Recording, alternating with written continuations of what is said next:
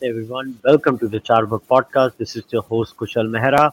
All right, my guest today is Srimoy Talukdar. Srimoy is a senior editor at First Post. You know him from Twitter. He regularly writes on politics, international relations, and strategic affairs. He has recently written a series of op-eds which cover AUKUS, Quad, and Indo-China relations and Indo-American relations. And I reached out to Srimoy and told them, Srimoy, come on the podcast and we can have a chat about it. So Srimoy, thanks a lot for coming. Thanks for inviting me, Kushal. Great to be here. All right. So, Shrima, let's start with this. Although today's podcast is primarily focused on Indo-China and in China-US, but I just wanted to get this topic because I really liked your op-ed which you had written on AUKUS and Quad. So, just briefly, if you could tell everyone what AUKUS, AUKUS, I don't know what it is called, is, and what is the Quad, and how does one have any effect on the other? That's what I wanted because you wrote a beautiful op-ed on this, and I just wanted that to be spoken about too. Thanks, Kushal. So, my position has been that AUKUS, which is primarily a security alliance between US, UK, and Australia, instead of hampering Quad, will aid Quad in many ways. That was my primary position. But before I go into that, let me just discuss the AUKUS bit. AUKUS sounds a very awkward kind of a acronym, but basically it means that the US will share the nuclear submarine technology with Australia, and this is something which the US has not done before. It has done this only with the UK, and that too, I think, in the 1950s. It is the crowning glory of its military technology, and it is loath to share this technology with even its closest allies. So, the fact that the US is sharing this tells us a lot about how it perceives the threat arising from China and how it perceives Australia to be a very crucial peg in that strategy. Now, the moment this came out into the open, there were a lot of reactions. The first reaction was, of Mm-hmm. course, by France, because Yeah. France felt hard done by because Australia cancelled its submarine deal with France, which it had struck amid a lot of fanfare, and actually the French industry was had put in a lot of effort, and I think it also meant a lot for France. It provided jobs, and it was a very big thing for France. So they were hard done by. They felt betrayed by Australia and in the US. So there was a French reaction. Here in India, there was a clamor that, and ironically, this announcement came when Modi was in the US Mm. for the Quad in-person meeting. So there was a clamor in India that this is an example of untrustworthy US, and how it has not given India the technology, but it has chosen to give it to Australia, and it was thought to be an undermining of the Quad, which I don't think is the case. Why do I think so? First of all, I think that it is a little preposterous for India to demand, and India did ask for this technology, but US denied it. I don't think that India is in a position to demand this because it simply does not share a security alliance with the US. It's as simple as that. India, because of many reasons, primarily I think because of its post-colonial experience, it prefers not to go into security alliances with any country. That is fine, but then we have to deal with the fallout of these decisions. We can't say that we will not go into security alliance with anyone, but yet at the same time, despite retaining our strategic autonomy, we will demand every piece of shiny new tech that comes out from other places. Uh, that True. is a that is a preposterous position to take. That is number one. Number two, I think AUKUS will actually aid Quad because at the end of the day, what is Quad? The Quad has stretched itself a lot since its initial days, and right now it encompasses a lot of agendas. But at its core, this grouping of four democracies is basically aimed at shaping the behavior of China. It is not a military alliance, first of all, and India has been very clear on that. In fact, the Foreign Secretary recently clarified that even the Malabar exercises is not linked to the Quad, which I think is going to a bit extreme. But Quad is not a military alliance. At least till now, it does not have a military component. It is not an Asian NATO. So, what exactly is it? Quad is a loose grouping of four Indo-Pacific democracies who do a lot of things together, but their primary thing is to shape the behavior of China. According and along with that, because of the pandemic, the Quad also wants to come out with vaccines for the Indo-Pacific countries because it believes that China, by dint of the fact that it has a lot of clout by sharing these vaccines, it wants to counter that influence. It also wants to invest in building infrastructure that does not put the countries under a lot of debt burden. It wants to it wants to maintain the rules based order. It wants to keep the trading lines free in South China Sea, which China wants to monopolize for itself. So all these things are Quad. Now, how does AUKUS aid Quad? My contention is that India's main threat from China comes from the land. India is primarily invested in the land border with China. Its own focus remains on the land, and this threat is not going away anytime soon. So, if Australia, by dint of getting possession of nuclear capable submarines, can take care of the maritime flank, then it only will help India, because India and Australia are like minded nations. They don't have enmity between them. In fact, their strategic partnership is growing. So, if one strategic partner can actually cover to secure the maritime flank for India, it will all be better. Why should there be a direct conflict? I think that this is my reasoning behind saying that I think AUKUS will actually aid Quad. All right, got it. Now we get into the crux of today's discussion, which is not just Indo-China relations. We'll start with Indo-American relation, American and Chinese relations. So I don't know. Let's start like this, Shrimoy. So, what do you think the state of affairs is right now? As far as, is this the new Cold War, or is this the new war between the two big superpowers as we are? And do you think, I don't know, is some kind of conflict or confrontation now unavoidable? Well, a lot of questions rolled into one. I'll take up one by one. Do I think there is a Cold War? Yes, there is. I think the US and China are already in the middle of a Cold War, even if they might not be ready to admit so, simply because of the fact that the the rivalry, the great power rivalry, is unavoidable. China, by the fact that it is growing so rich, and the moment a country grows rich and the moment it has a large amount of population, it readily converts that economic power into military power, which China has done. Now, what is your aim behind converting your economic power into military power?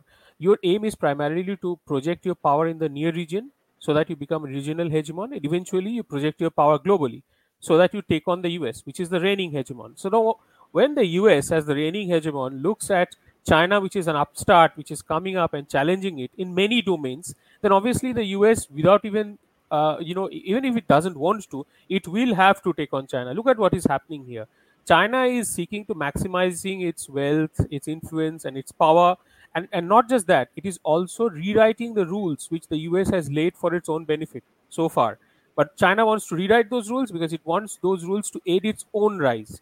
So, inevitably, there is a clash which touches on multiple domains. The main conflict between US and China is structural as well as ideological as well, because China not only is a structural rival of the US, it is also an ideological rival, because increasingly China True. is championing its own political ideology. It is telling the world, and because of the fact that Chinese political system has been so successful in gaining wealth for its citizens, other countries are too attracted to that. And this is the reason why Chinese political system is gaining currency, and the US has waged an ideological war against it, and Biden has been very clear on that. But the problem starts because US is unlike China, which is not a democracy, and it can ignore a lot of public action and reaction because it controls the avenues of expression through media. It can make its policies in a much more shall I say pointed way. Unlike that, the US is a very it is just a very noisy democracy, just like all democracies are.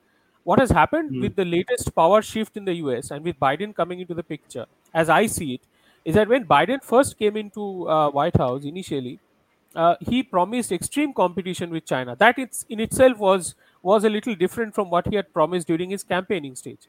During his campaigning stage, at one point of time, Biden had famously said that, do you think China will eat our lunch? Come on, that's not going to happen. That was his position during the campaigning stage. I think it was 2019 or so. But Biden readily changed that position when he came into the White House, and he and his team identified China as the main threat and an existential threat, and he promised extreme competition against the Chinese. But then the Mhm. problem started, and the problem started because China is also it has its own agency. It knows that if the US takes an extremely ideological and a structural, it behaves like a structural rival, then it becomes difficult for China. So China wanted to then exercise its own leverages into this relationship, and one of the leverages that came very handy was the climate action. See, as the leader of the Democratic Party, the climate change is of existential importance to Biden and his team. And there is a progressive corner in the Democratic Party that wants U.S. China cooperation, because it believes that otherwise this the goal of climate action, which is getting the global temperature below 1.5 degrees Celsius, will not be achieved. So it is now actively pressurizing the Biden administration to mend its relationship with China, and this position has given China a lot of leverage, because it has clearly told the US that unless you are backing off from an adversarial position on the other areas of the bilateral relationship, which is your position on human rights, Xinjiang, Hong Kong, Tibet, and trade, cyber theft, then do not think that we will cooperate with you on the climate action thing. Now, this is Mm. essentially the message which John Kerry got when he went to China recently. Kerry came back. Obviously, there was a lot of heated debate inside the Biden administration, and right now we are seeing a palpable shift from the Biden administration from competition towards engagement, something which has not borne fruit for the US in the past, and I am pretty sure it is not going to bear fruit for China again. It's just handing the leverage to China. But then now I want to get into another aspect of the American and Chinese relation. Well, what about Taiwan? Um, so this is a lot of back and forth has happened when it comes to. In fact, was it the Chinese state media that said, "Oh, if we do something and we attack Taiwan, the Americans are not going to respond." Blah blah blah. So, do you think that is going to be the next big flashpoint when it comes to Chinese relations with the United States of America? Well, that is what China would like the world to believe. China got an opportunity during the recent very chaotic withdrawal by the US from Afghanistan to portray to the world, and specifically to Taiwan, that the US is an unreliable ally. The moment when Afghanistan chaos happened, and when we all saw, or how messy it was, then there was a series of editorials in Chinese state media, all directed towards Taiwan, saying that, look, Afghanistan used to be an ally of the US. This is how an ally is getting treated by Washington.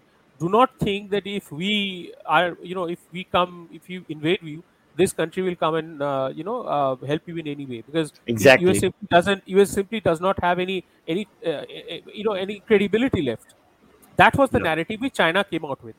The US saw this, and it also understood that this is damaging to its own narrative, and it is damaging the stability of the Taiwan Strait. There is an agreement between the US and China on Taiwan. What is that agreement? It was struck in 1979. That agreement was that the US will consider Taiwan as part of China. It will always refer to it the one China policy. However, it will maintain a strategic ambiguity on whether it will defend Taiwan or not if China invades it. The US Got has it. never made this policy clear. It believes that this strategic ambiguity best serves the interests of Taiwan Strait, because, according to the US, if it clarifies that yes, I am going to defend Taiwan, then China might be tempted to attack Taiwan just to test that, and the US will then be drawn into a war. So the US wants to keep that a little vague, but it wants to keep selling weapons to Taiwan, and from time to time sending coded messages to say that we have your back to Taiwan. That is the position. Now, when China started spreading this narrative that the US is an unreliable ally, it pushed the US to a corner where it had to commit itself to Taiwan in a much more, let's say, a much more clearer way than it would have ideally liked. So the US State Department came out with a series of statements saying that our commitment to Taiwan is rock solid. Now, as it Hmm. happens, as you rightly pointed out about this back and forth on Taiwan, this created a counter reaction in China. So China came out with its own set of action, and what was that set of action? Increasingly, we saw that China is making some very provocative moves on the Taiwan Strait. It is regularly sending its fighter jets on the Taiwan's air defense identification zone. It is called ADIS in short. So on Hmm. I think it was on October 4th, if I'm not wrong. Yes, on October 4th, it sent 56 PLA jets to Taiwan's airspace. And overall, during that week, it sent 145 jets. And basically, and it was very clear to everyone that China is bullying Taiwan. Yeah. And during at that point of time, Biden and Xi Jinping had a phone call. I think it was the US was quite alarmed about what was happening, and apparently they decided that they will both abide by the Taiwan agreement. Now, my reading of the situation is that the Taiwan incident, or whatever is being happening in Taiwan, is a whole lot of rhetoric, and it is a feint. It is not really China's plan right now to invade Taiwan. Why am I saying that? Because I believe that the Chinese will never start a war unless it is sure of winning it. China has never been a very, the Chinese Communist Party is a very rational actor. It might pose to be a very warmongering and aggressive force, but it is also a very rational actor.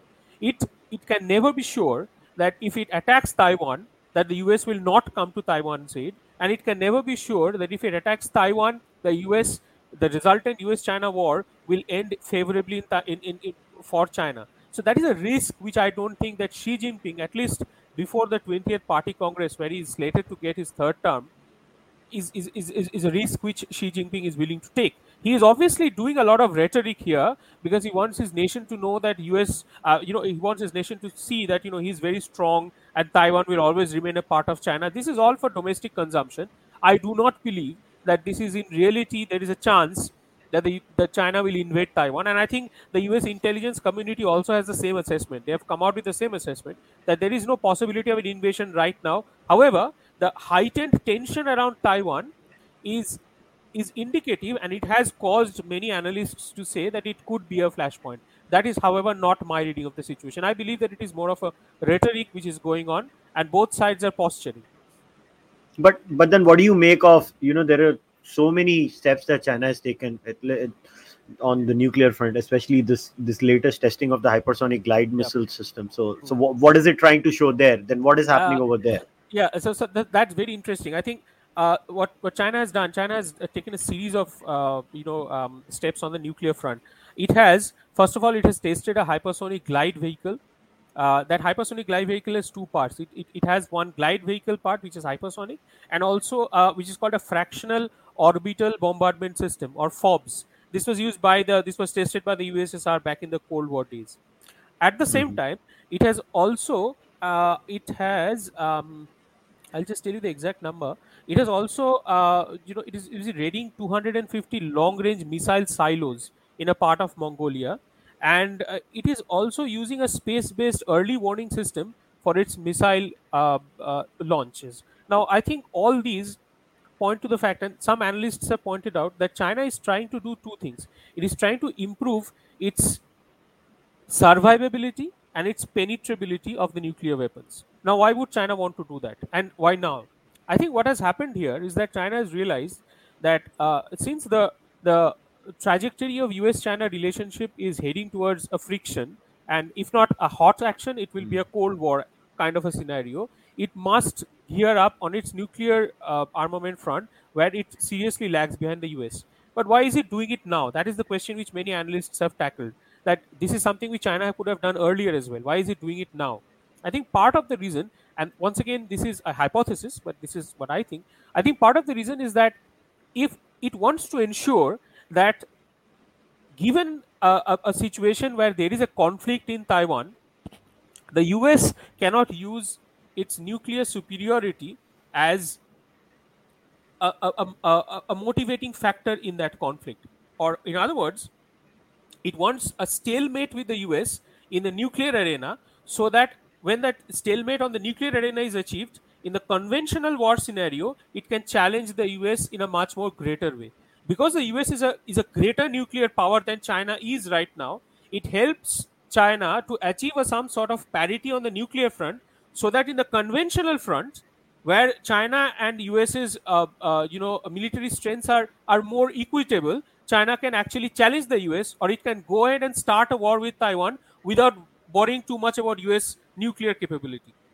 So I believe that this is one of the reasons why it has started taking these actions right now. Basically, if I were to sort of put it in one line, I would say that it is trying to reach a stalemate at the nuclear level, so that it can exploit that stalemate and then challenge the status quo at the conventional level which exists between US and China, so that if there is a war, there is no fear of nuclear war, but in the conventional war, it can subdue the US in that geography. I think that is China's calculation. All right. So basically, what you're saying is the latest steps that is has taken. This is like, if I was to preface it properly, this is some sort of a bargaining chip where, Kind of, yes. if you do this, we can do that. So China is peacocking. That's what it's doing. If you could, if you could say that, I think it is more of it is trying to achieve some sort of theoretical bargaining position with the US so that it can deter the US from taking any action were it to invade Taiwan. See, all these All right. postures are hypothetical, but at the same time, all states are insecure beings, and states always act under the assumption that the other state is going to attack it. So that is the security spiral which sometimes leads us to war. Anyway. All right, now let's get into the whole Indo-China relationship. So Oh yeah. maybe we start from what do you think is the current state of affairs, and then maybe we get into the whole Indo-China, border standoff. So what do you make of it? In fact, a live viewer has also asked a border-related question. Um, so, in fact, they have said that even if China and India formally signed a treaty to settle its border issues, why should India even trust China to abide by any treaty? Well, that's a very valid question. In one word, Kushal, I'm worried. I'm very worried about what is happening in the border region, and I think that we are in for a very hot winter. And I will say what eventually I'll explain, but I want to say that first up, I believe that a short but sharp conflict, maybe in the eastern sector of the LAC in the Arunachal Pradesh region, it can break out, and break out quite soon. I think that is my reading of the situation. Now, what is the current status? Uh, it was very depressing to see that the 13th round of military level talks reach a stalemate. Now, stalemate has been reached before, but what was worrying this time was the kind of language both sides used to explain what has happened during the meeting. India said that we came out with a series of offerings, series of suggestions, which China did not take. India has never been so explicit before. China, in Mm. turn, said that India is making some unreasonable demands.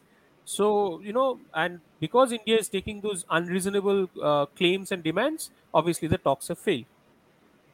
Now, in China's position, it is quite apparent that what they are up to, even though they have not admitted it.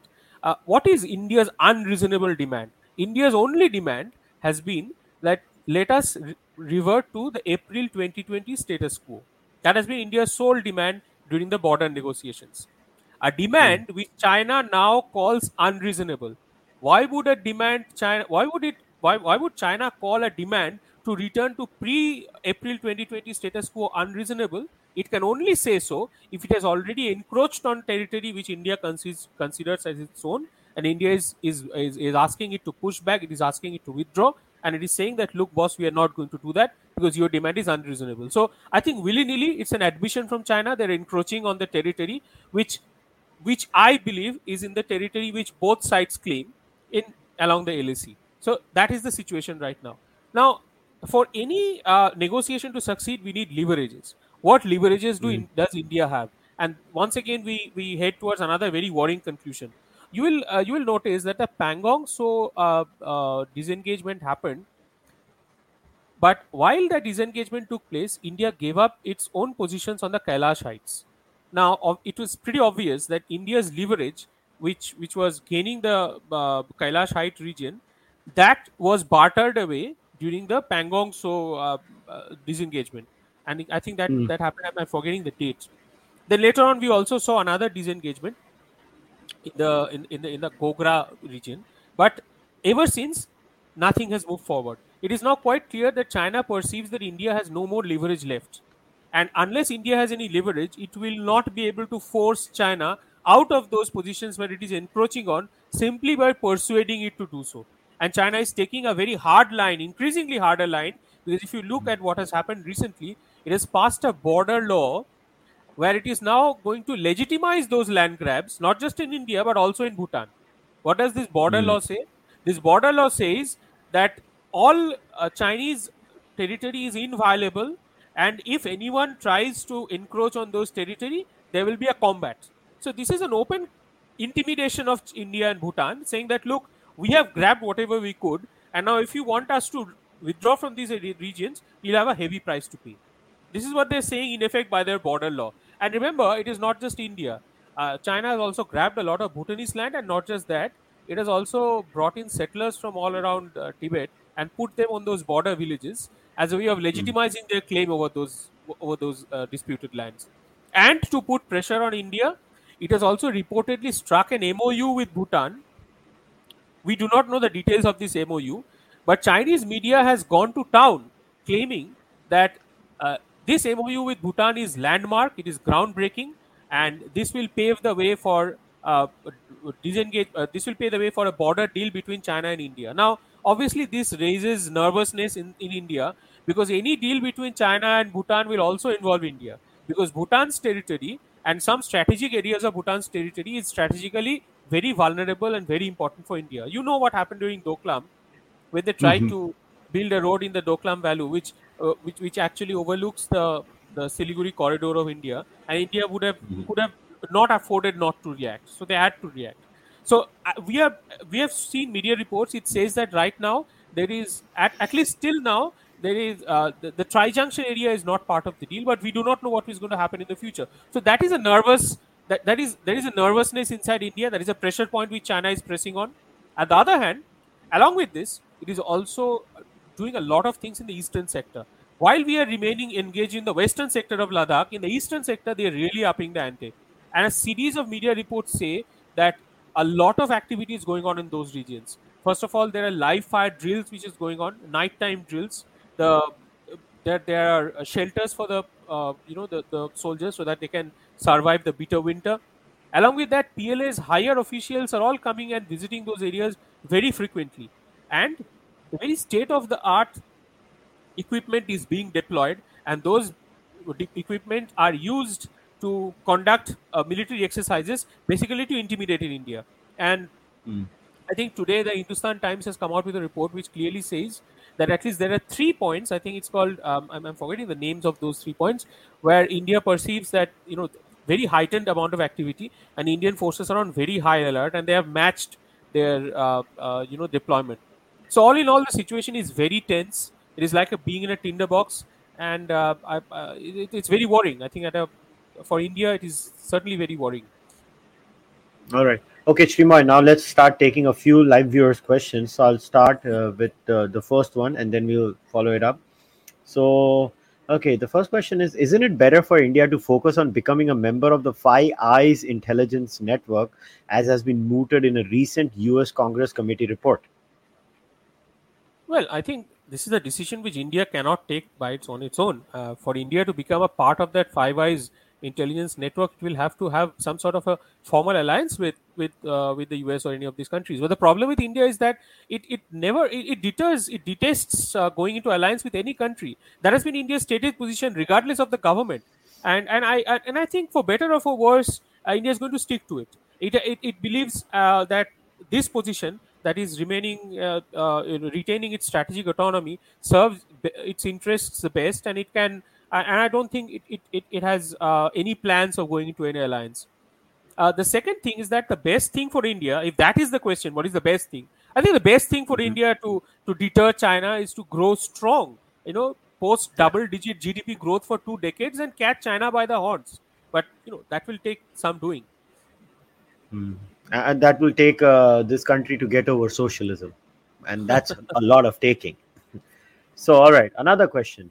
Okay, this is interesting because you made a different prognosis or hypothesis here. So this question says: isn't the world, especially India, overestimating China's military capabilities and economic sustainability? The Chinese are known to be irrational, and they also have to have blind spots. So, what do you think? Well, I hope we are overestimating, but I suspect we are not. uh, and I don't think China is an irrational actor. I think China is a highly rational actor. It understands the Mm, security dilemmas very well. It employs leverages very well. It is a hyper realist power. It doesn't believe in idealism when it comes to projecting its own power. And whether China has weaknesses, sure it does. Whether China's economic progress has stalled, yes, it is stalling. It is stalling due to a number of reasons, and China is facing a lot of internal problems. But that said, China's economy is still 5 times that of India's. and uh, and it is competing with the US in terms of military prowess, and India is miles away from that when it comes to China's economic as well as military prowess. The one thing which works for India is that the Himalayan terrain where this conflict is likely to take place, that to a certain degree nullifies China's advantage in terms of military prowess, because it introduces some factors in the conflict which India is better able, due to its superior army which has fought a lot of wars. It is better able to tackle those. We've seen that during the gaining of Kailash Heights. But that said, that is a limited advantage. You will also notice that China had a drawback in terms of air power, because it did not have a sort of um, I'm forgetting the term. It did not have the capability to launch its fighter jets from very close in the border. Something which India had, because it had its um, I'm forgetting the term. The place where the air takes off, the fighter jets takes off. So that launch pads. Now these launch pads are coming up in Tibet. So that differential between India and China is now getting reduced almost in a daily basis. And I don't think that we can rest on this assumption that China must be having its weakness. Its military might not be as powerful as it claims to be, and then it is not for us to take that position. On the other hand, we should be doubly careful, and we should strategize on the belief that Chinese military is quite strong, and we should do our best to nullify that position. I think that is the rational position for us to take. Whether or not China has its vulnerabilities, I'm sure it has, but those vulnerabilities are I'm not sure that that will come into play in this conflict if it were to break out between India and China in the border regions. All right. Okay. So next question is, how crucial is Nepal in the Indo-China equation? Does India need to pay more attention to relations with Nepal, lest they entirely align with China? Yeah, that's a good question. Actually, Nepal has always been at the center of India and China relationships. It's not a new thing. It has been the case since India became independent. Something which Jawaharlal Nehru himself had admitted. The crucial position that Nepal enjoys in between India and China. What has happened now increasingly is that uh, as with every other thing, China's economic prowess has grown. So since China has become very wealthy, it can now afford to spend a lot of money in uh, in luring these states, which historically has a lot of cultural and historical and traditional ties with India, and luring these states into its own circle, simply because it can fund a lot of things. Just like any other country, just like any other small and poor country, Nepal needs a lot of infrastructure. It needs a lot of investment, and China is in a better position than India to feed these investments need, to feed these infrastructure needs. So naturally there will be some degree of influence of China inside Nepal. That influence can only grow, but India is also not sitting idle. I think there was some sort of a miscalculation at one point of time, and India thought that uh, pressurizing Nepal or using coercive tactics will help Nepal be on India's side more than on Chinese side, but it backfired. And ever since, India has been careful not to go down that road again. I think you will find now that India and Nepal's relationship is right now is more of an even keel, and Indian leaders, political leaders, they go out of their way to convey a message to Nepal that they are a very important part, a very important ally for India. And I think that whatever we could have done, whatever we can do, we are doing. But because of the fact that China is so wealthy, and it we can't really go into a competition of checkbook diplomacy with them. That is not really in our ability. We can of course stress on our historical, religious, and cultural ties, societal ties, and we are doing that. We are also helping Nepal in other ways, but as far as checkbook diplomacy is concerned, I think China will always have an edge. Right? The same logic applies to Sri Lanka, right? This whole checkbook diplomacy thing. We just don't have the resources beyond a point. China just outbids us, right? In most cases. Right, but then there is also a flip side to it, because of the fact that these entities, which through which China, extends its influences, which are part of this the Belt and Road network. There's a flip side. The flip side is that more often than not, these to it has been seen that these infrastructure puts the host country under a huge amount of Chinese debt, and slowly that debt compels these countries to part with their crucial infrastructure needs. And this is what has happened in Sri Lanka. It has been forced to give away its Hambantota port to China. Many other countries are finding that Chinese debt, Chinese infrastructure come with a lot of strings, and they're ruining the fact that and Sri Lanka is also suffering because it is really struggling to repay the debts. Pakistan is also struggling. Uh, the Mhm. problem, however, is that even though they are struggling, even though they are really stretching their budgets and they are mortgaging their properties away to China, as it were, but it is Mhm. still China which comes out with these offers. The other countries, and here I will call the Quad, the Indo-Pacific democracies, for all their talk, for all their resolutions, and for all their statements, they have not been able to really come out with an alternative. There have been discussions. We know about Blue Dot Network. We know about building back better infrastructure, where the US and India and all the other Quad democracies have promised that they will give better alternatives to China in terms of infrastructure. We haven't really seen that. I think unless that happens for a smaller country which is in dire need of infrastructure as well as investment, the Chinese option will always be more attractive. Even though you know that farther down the road you might have to part with your property, you might have to part with one island, but still these countries are willing to take that risk. That is what China is tapping in. That is what it is banking on. All right. So one more question, and maybe we can wrap it up. I know you have a time constraint. So somebody has asked, a live viewer has asked, does India continue to underestimate China's ruthlessness in a weird way, and as a result of that, show itself to be tactically and strategically dumb? I don't know. I don't think India underestimates China's ruthlessness. I think, if anything, it understands China better than perhaps the Western nations. It it it took a decision and banned all the apps from Indian market, which I think was a decision which other countries are seriously considering taking. At least the US was seriously considering taking. It has also highlighted the problems with BRI much earlier than other countries did. In fact, when BRI was launched, India was absent from that launch, and Yeah. it said that it said quite clearly that this is something which we don't support because it violates our sovereignty, and of course there is a debt trap which is associated with it. So India has been quite clear-eyed about China. I think more so than other Western nations, certainly European nations, who still hope to somehow sell their cars to China while mouth, the odd statement about Xinjiang and Tibet and Hong Kong. But all they're interested Hmm. is securing more business deals with China, economic deals. India has certainly been more clear-eyed, and the Biden administration, which seems to be quite confused right now between competition and engagement.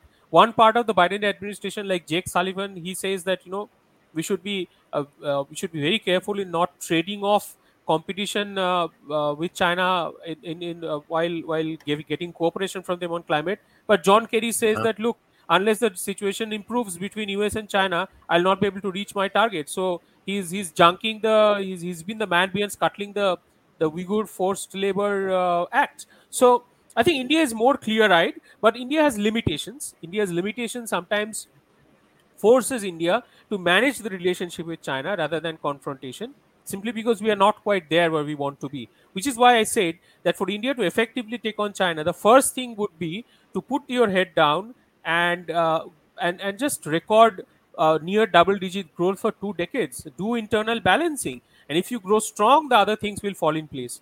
The problem with India, however, is that it's a democracy, and any democracy, when it goes through reforms, it will not be as smooth as it was with China, because it could simply, plow through the certain thing. It would simply force some certain reforms into place, which is more difficult for a country like India. So we'll have to be more patient. To answer the question in a short way, no, I don't think India is starry-eyed about China at all. Quite the contrary, in fact.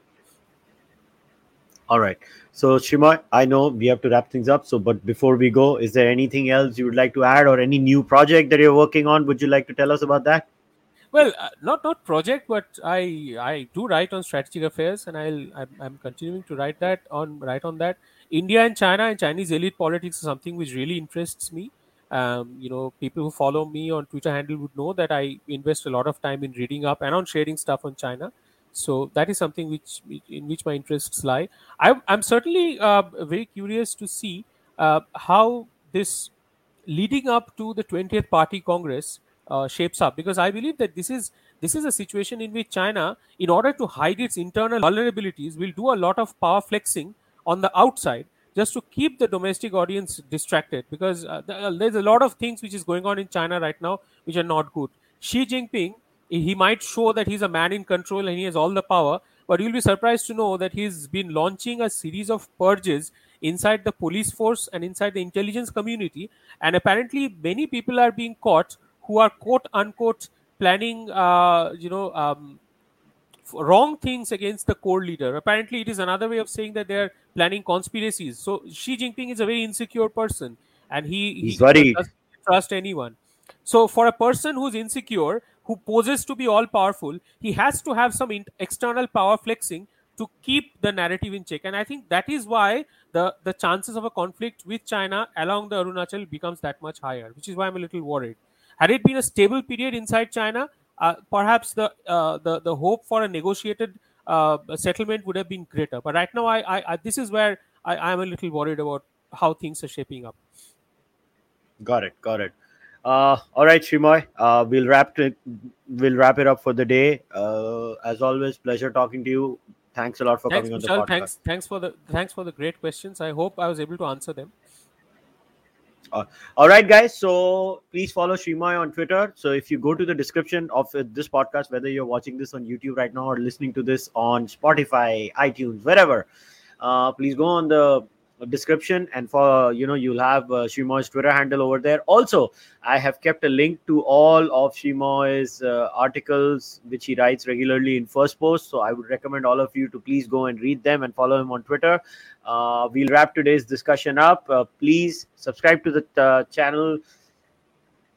Subscribe also on the audio portals, like the video, leave a comment even on the audio portals. If you want to support the Chavak podcast monetarily, you can become a member on Patreon or on YouTube, or you can send your donations directly to UPI or buy the Charvak podcast merch either on Kadak merch or on kushalmehra.com. I'll see you guys next time. Until then, take care. Goodbye.